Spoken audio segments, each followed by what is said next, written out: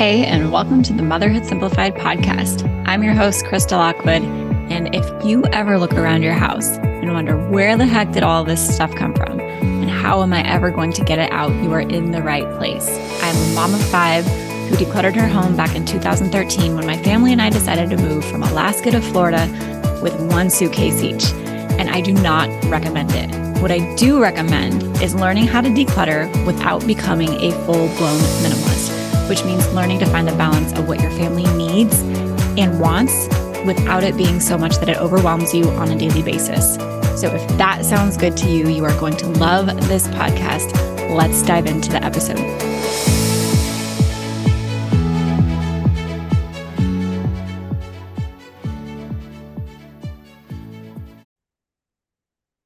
Welcome to the show. Okay, so last week we ended with a question about our dish routine, and somebody mentioned they remember years ago, back in like 2019, probably 2019, 2020, where I said, every night I just finish loading up the dishes, run the dishwasher, unload it in the morning, like clockwork, and it's amazing. And she's like, okay, I've been trying to do this and it doesn't work for me. And I haven't given you guys an update on my dish routine since then because I haven't thought of it. But here's a few things that you need to know. Your routines are going to change based on the season of life that you're in, based on the ages of your kids, the abilities of your kids. So if I ever tell you that this is what I do, assume that this is what I do for right now because it's going to change. So 5 years ago, 5 years ago in 2019, when I shared that, we had 3 big kids. We had a baby, or I was pregnant, and maybe one baby. And so those big kids were at school most of the day. My husband was working outside of the house most of the day. And so that like dish routine worked for us. It's like load up whatever is there during the day from snacks and whatever, breakfast, finish loading it up at dinner, run it, wash pots and pans, unload it in the morning, like super easy. That worked really well. But now it's more complicated because I work from home, my husband works from home, my big kids are bigger. The 2 little girls are home pretty much most of the day.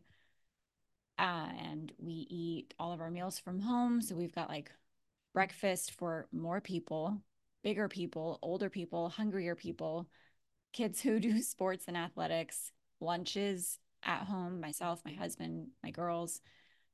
Also, being in school really isn't as full-time as people make it seem. It's very part-time. It's really only half the year and it's a short portion of the day. So we're making breakfast, we're making lunch, and then we're making dinner. But in addition to that, my big kids also have pretty much free reign over cooking and baking their own food, which they like to do. My daughter loves to bake, so she bakes on a whim. My son doesn't like to bake, but he likes to make his whatever it is that he makes, tater tots and whatever in the middle of the night on a weekend. And so there's just more dishes and more things happening. So this is our basic dish routine for right now. And I'm going to start at the end of the day because that's the easiest place to start. When I tell you about the nightly reset in a couple episodes, you'll understand what I'm talking about and why I'm starting at the end of the day. So after dinner, my son, he is 12 and he's been doing the dishes every night for a couple of years now, maybe like 2 or 3 years. He unloads the dishwasher. He puts all of the dishes into the dishwasher, rinses them off, cleans them off, whatever, washes pots and pans, and then runs it so that in the morning I empty the dishwasher. And by that point, when I get to there's dishes left over from snacks that big kids got over the night or that my husband had or whatever, after dinner. And that's okay.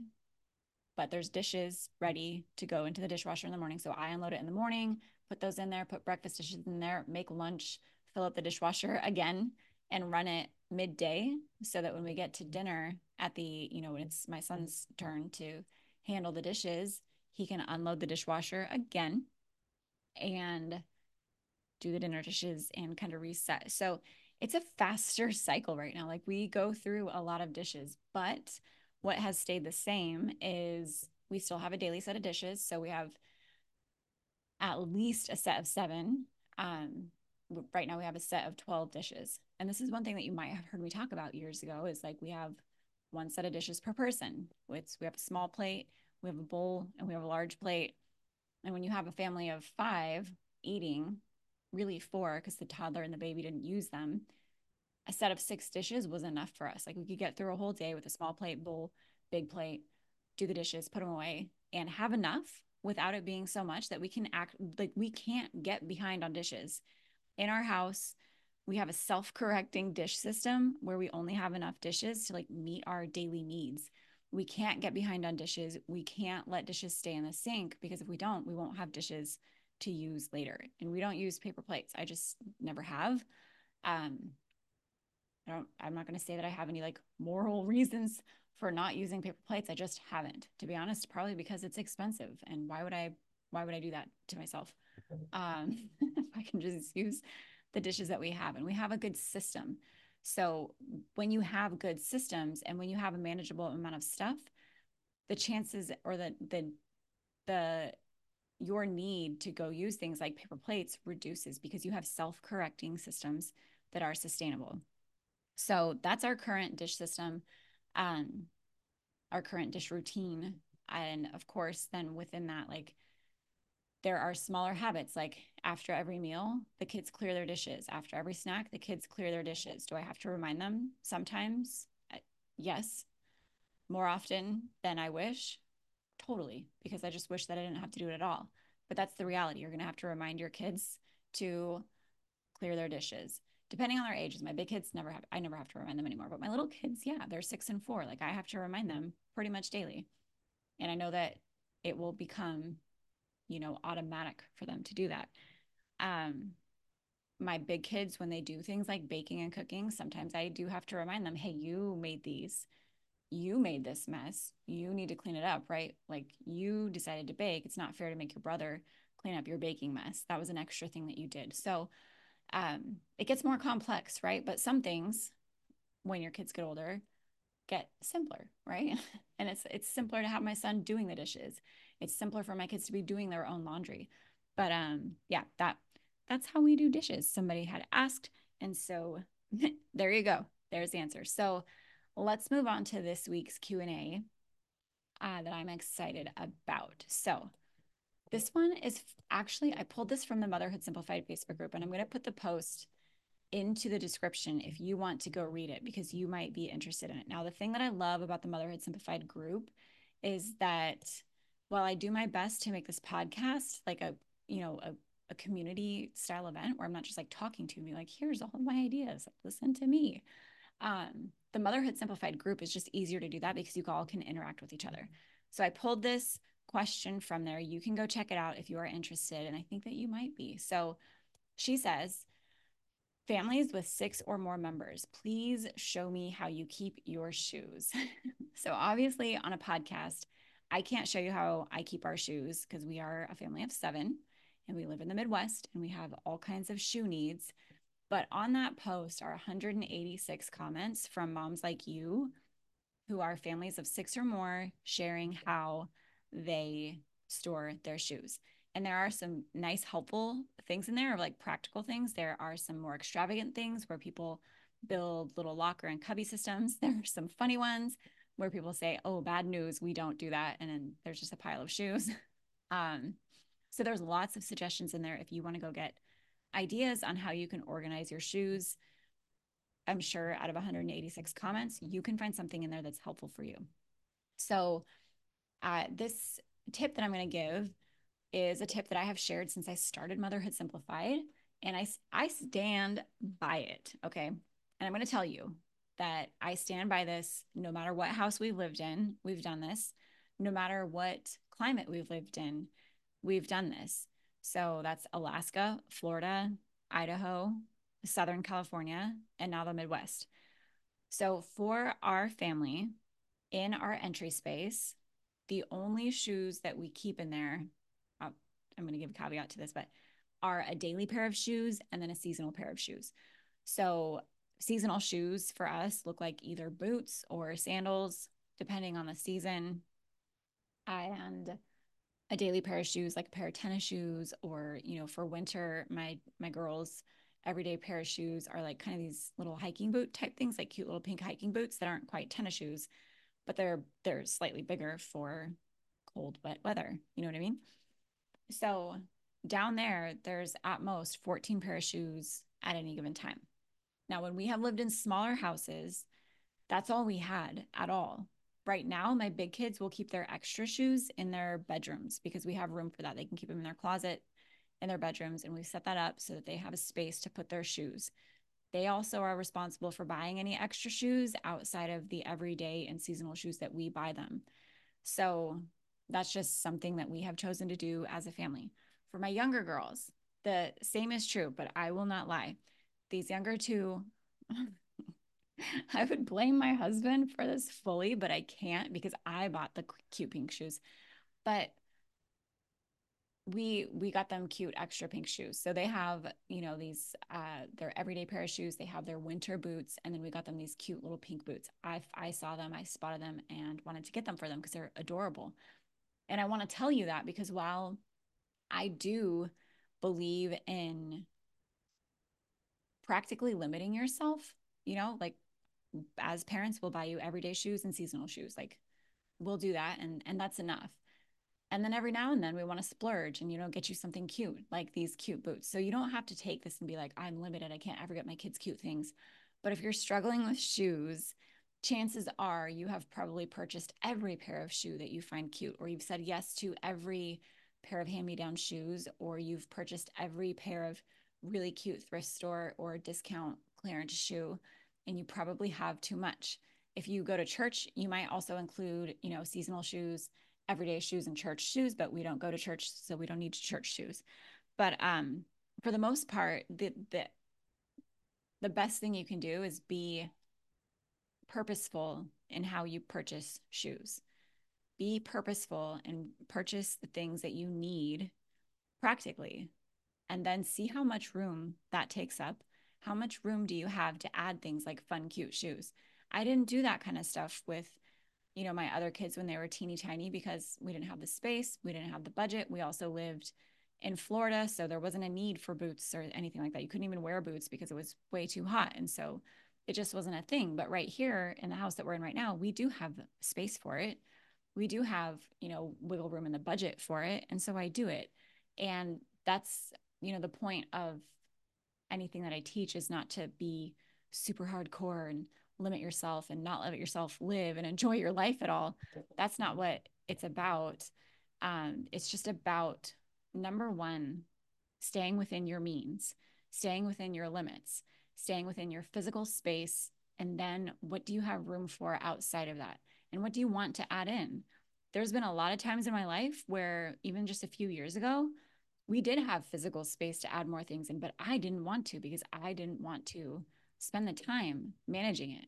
I didn't want to buy, I don't want to spend our money on that stuff. I just didn't want to do it. And so that's really the value of being intentional with your shoes. So in our house, we just have a closet. We haven't had houses, not all of our houses have had shoe closets. So we've had to get creative with some options. And that's why I would recommend going and checking out the Motherhood Simplified group and that link if you want creative ideas or if you want to share your space and ask for ideas. That's a really good approach too in the group. That's what we recommend is because sometimes we'll get questions like this, right? So show me how you keep your shoes. She's looking for help. And one thing that we often suggest as admins in the group is, can you show us a photo of your space now? Because there's a million ways that you can store shoes, but we might give you suggestions that don't work for your space, right? If you don't have space to build a locker, then our suggestion isn't going to be good for you. But of course, people do love to share their stuff. So posts like this tend to get a lot of traction anyway. But you are welcome to do that in the group. Say, this is the space that I have. This is the amount of people that we have. How would you set this up? And you'll get really good feedback because the group is amazing. And it has always been like that. We have really top-notch women in there giving support and ideas. So go check that out if you would like. Now let's wrap this up with a fun question. Okay. I love this question. So she says, hey, Krista, how do you handle all of your makeup and skincare products? I have spent so much money on lotions, products, and just really expensive bottles of things. I like a lot of it, and it is so painful to think about just throwing it away, but I haven't found anywhere that accepts donations of products like this. Help. Okay. So I will start off by saying, if you are looking for like complicated skincare routines and makeup, um, I don't have that. And I never really have. I go through phases where I want to like try things, but here's what I've learned like about a decade ago, even before I was doing decluttering, and that is that the beauty industry in general loves to sell women a dream in a bottle. Okay.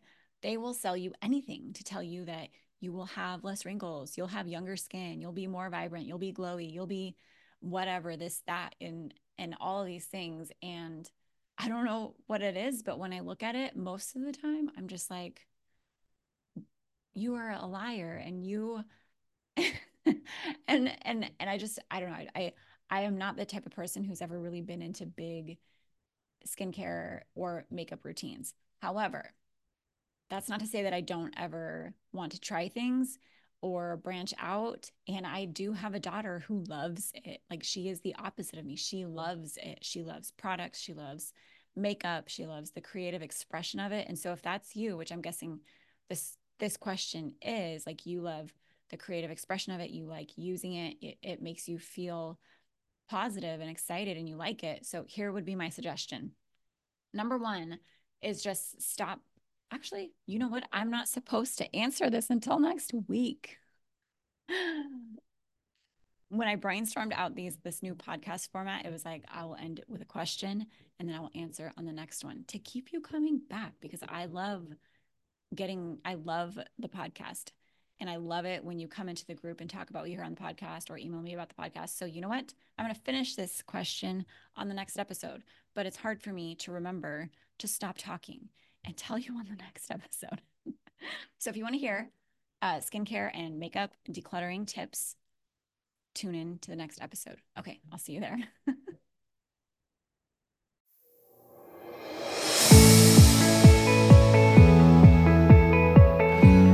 Hey, before you go, I have a question to ask you. Would you please leave me a 5-star review if you are listening on iTunes? It helps me grow my show and reach more moms like you who are wanting to declutter without becoming a full-blown minimalist. If you love the show, I would love it if you shared something specific that you find valuable or helpful, or that you just enjoy about listening to this show. It would mean the world to me if you took time out of your day to do that. And while you're at it, head over to motherhoodsimplified.com to listen to more podcast episodes, or check out our Facebook group, Instagram, just to connect on social media. If you love these episodes and if you love this show, please tag me. I love to connect with you over there. Podcasts are kind of like a one-way conversation where I feel like I'm talking to you and with you. But when you tag me on social media, I feel like we can take that one step further and actually connect with each other, which is the whole point of me starting this podcast and community in the first place, is to be able to connect with moms like you who are wanting to declutter without becoming a full-blown minimalist. So tag me in your Instagram stories. I'm motherhood_simplified. Check out the Motherhood Simplified Facebook group, or head over to the site and just find even more blogs, podcasts, decluttering courses to help you continue on your decluttering journey. Thanks so much, and I'll talk to you soon.